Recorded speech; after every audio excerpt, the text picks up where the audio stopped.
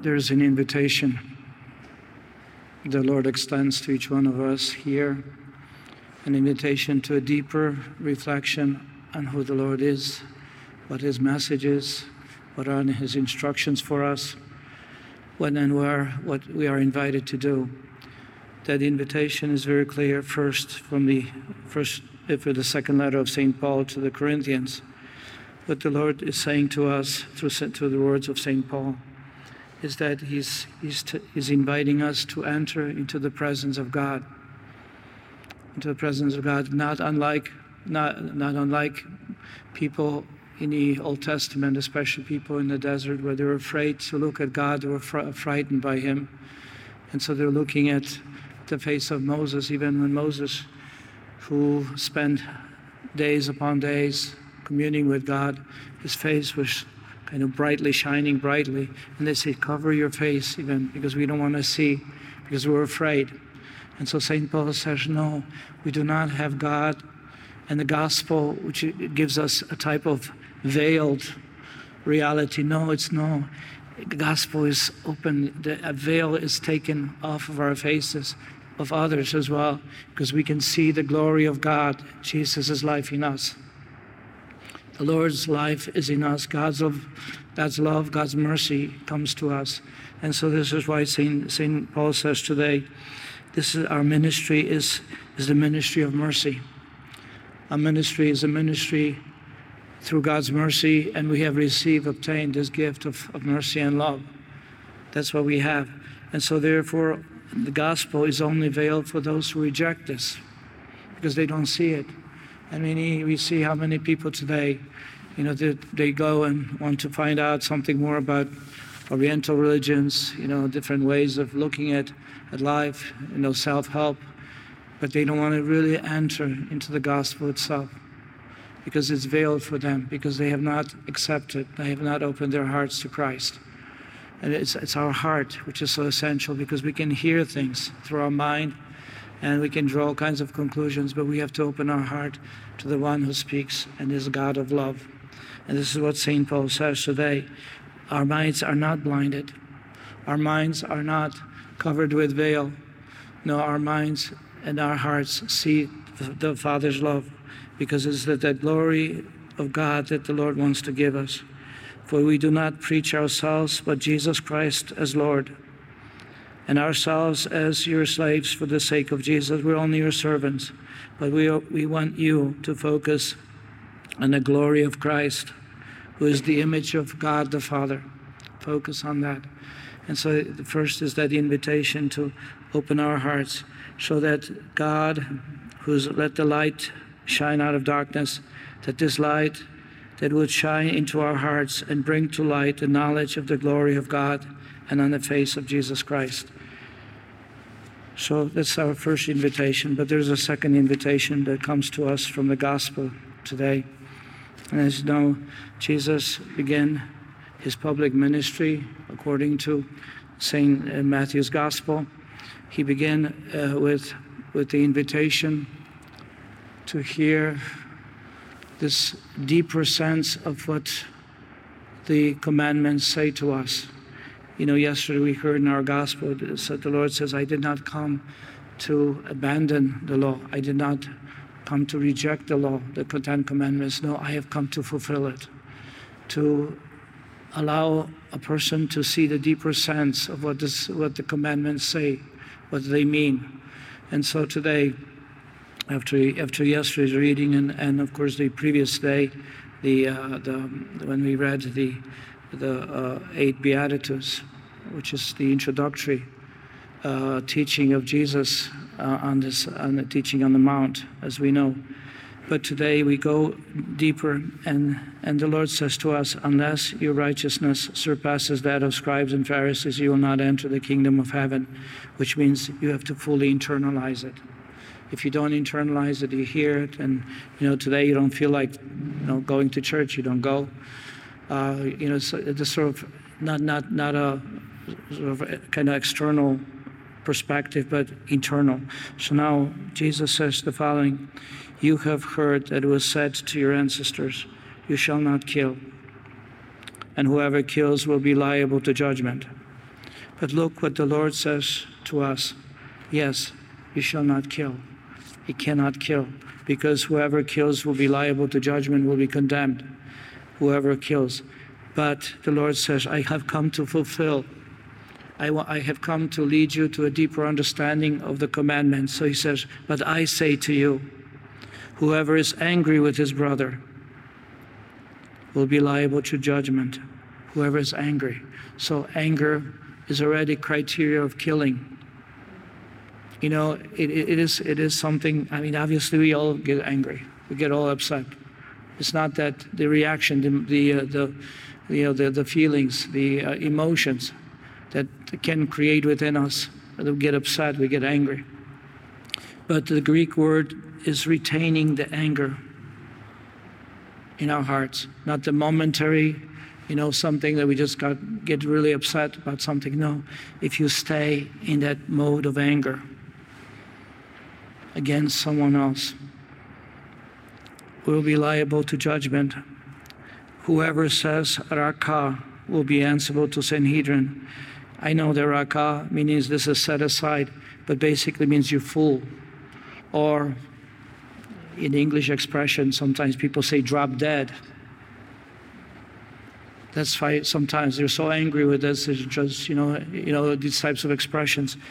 And the Lord says to us, we can't do this. We cannot even say, you fool. Because it comes from, again, not from the momentary being upset, but it's the state of rejection, absolute rejection, calling a name, writing somebody off. You're not of any importance to me. You're no longer of any importance to me. There's an incredible reflection by this writer, this monk called Erasmo Leiva Merikakis. Is a Greek. He has a commentary, Fire of Mercy. It's a commentary on the Gospel of Matthew. It's absolutely great. It's absolutely incredible as to going into the depths of understanding of Jesus' words in the Gospel of Matthew. He does and analyzes. This is just one volume. Remember, there's 3 volumes like that. So if you wish to kind of really look into it, it's absolutely great, because he takes each phrase and then he goes and writes like 2 or 3 pages on each phrase. So, for anyone, just like Catechism 2, if you look on the commandments, yes, it gives you like, page and a half, 2 pages or 3 pages or even more on the meaning, this is what the Lord is asking us, inviting us to a deeper reflection. Because even if we were to look at the Catechism not only says what you should not do, but what you should do also to protect, to really live it out from the positive angle. So if you can't be angry, then you have to be kind, If you can't be, if you cannot be kind, at least be, in a sense, respectful, loving in that way. Even if people do not really appreciate, your Christian attitude, because people can say, "Don't pray for me," because I'm so angry with you. Don't pray for me. I've heard that expression, or someone said once. He says, "Well, I'll pray for you. I'll fix you." So that's one way of looking at it, but not exactly.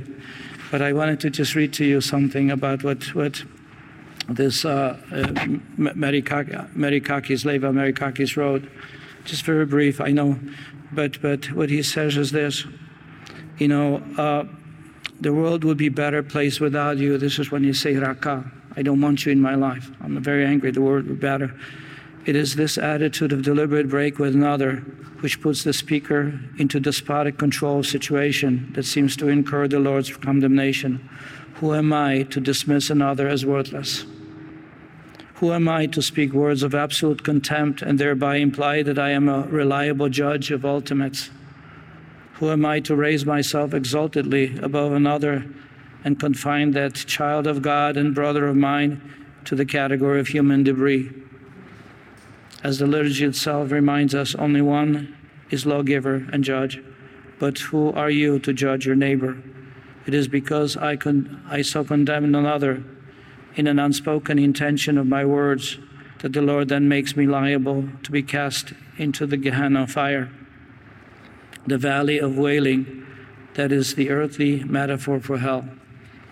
Gehinnom, is a valley south of Jerusalem, where in remote antiquity human sacrifices had been offered to the Canaanite deities, and where in Jesus' time the corpses of the poor as well as garbage were incinerated.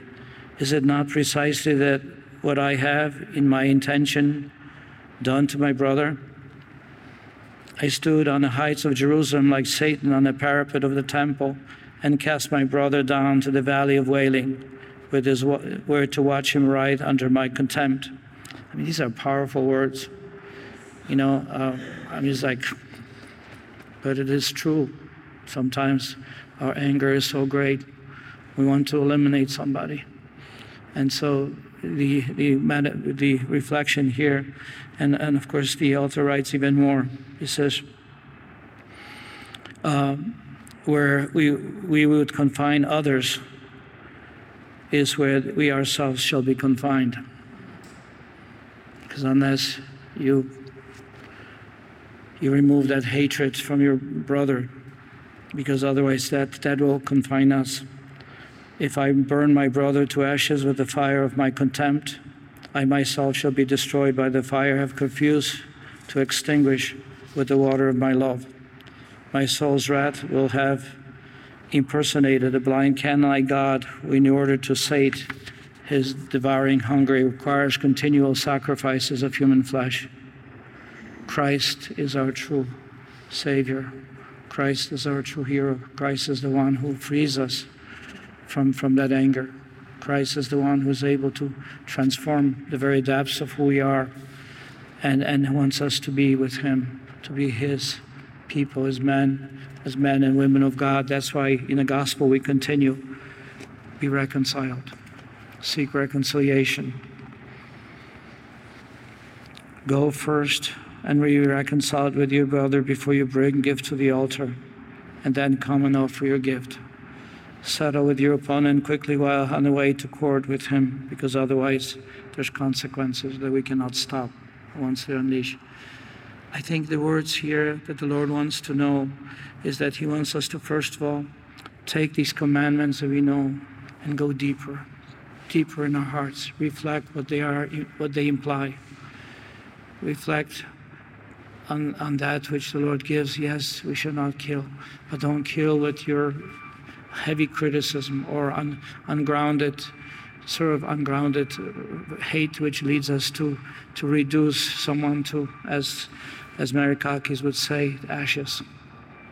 To condemn them to the valley of wailing. I think the Lord is asking us not because he wants to condemn us, not because he wants to judge us, not because he does not want to help us. He wants. And so he wants us to be like him, to look at a brother. And the Lord doesn't say, your countryman, your family person, you're the one who loves you, who cares for you. He doesn't say that. Everyone is our brother and sister, everyone. There's no one who's not. And the Lord wants us to be like himself, because the difficulty is he knows us. He knows what's in our hearts. The Lord knows us. We don't have to say, Lord, you don't understand me. No, he does understand us. Or, we cannot say, Lord, you don't know what that person has done to me, and I can't let go. The Lord does. And it's not that the Lord allows that person to do it against you, because that person has to face the consequences of the choice that he or she made, to hurt, to wound. But the fact is this, that the Lord is inviting us to see everyone else from the perspective of God, from the perspective of the one who loves us so much, and yet sees that we have our human nature broken by sin, limited as we are. We're forgetful, we're controlled by passions, the powerful sometimes passions which seem to just take over. And this is when the Lord says, yes, I know that you have these passions, these anger, whatever it may be, however you have come to that point because you were hurt over many years or many years of your life. He says, I know, but you turn to me. turn and seek my assistance. I will help you. I'll be there for you. I will help you to overcome those things which are so destructive for you as well, because hate poisons us, hurts us, but we're not able to let go. But the Lord can and will do it for us. He has the power through the Holy Spirit. He has the power through His Word, through the Eucharist above all, to help us.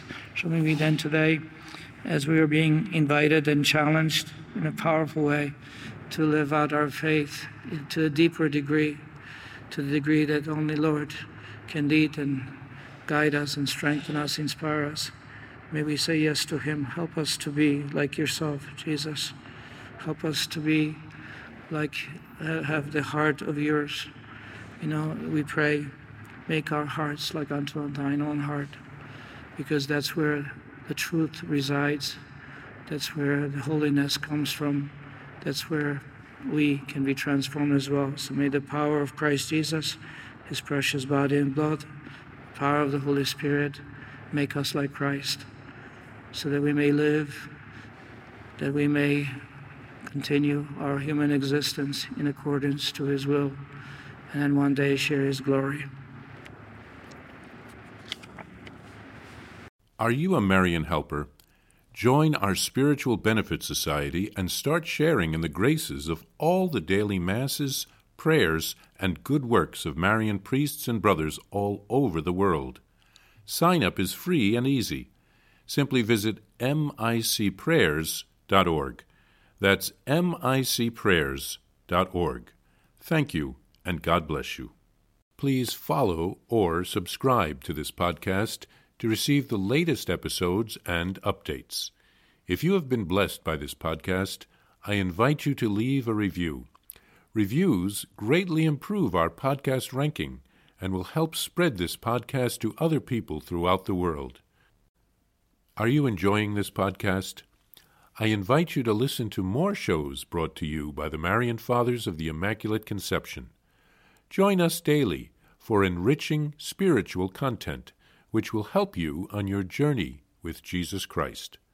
Simply visit DivineMercyPlus.org for a complete list of our shows. That's DivineMercyPlus.org. Are you a Marian helper? Join our Spiritual Benefit Society and start sharing in the graces of all the daily masses, prayers, and good works of Marian priests and brothers all over the world. Sign up is free and easy. Simply visit micprayers.org. That's micprayers.org. Thank you, and God bless you.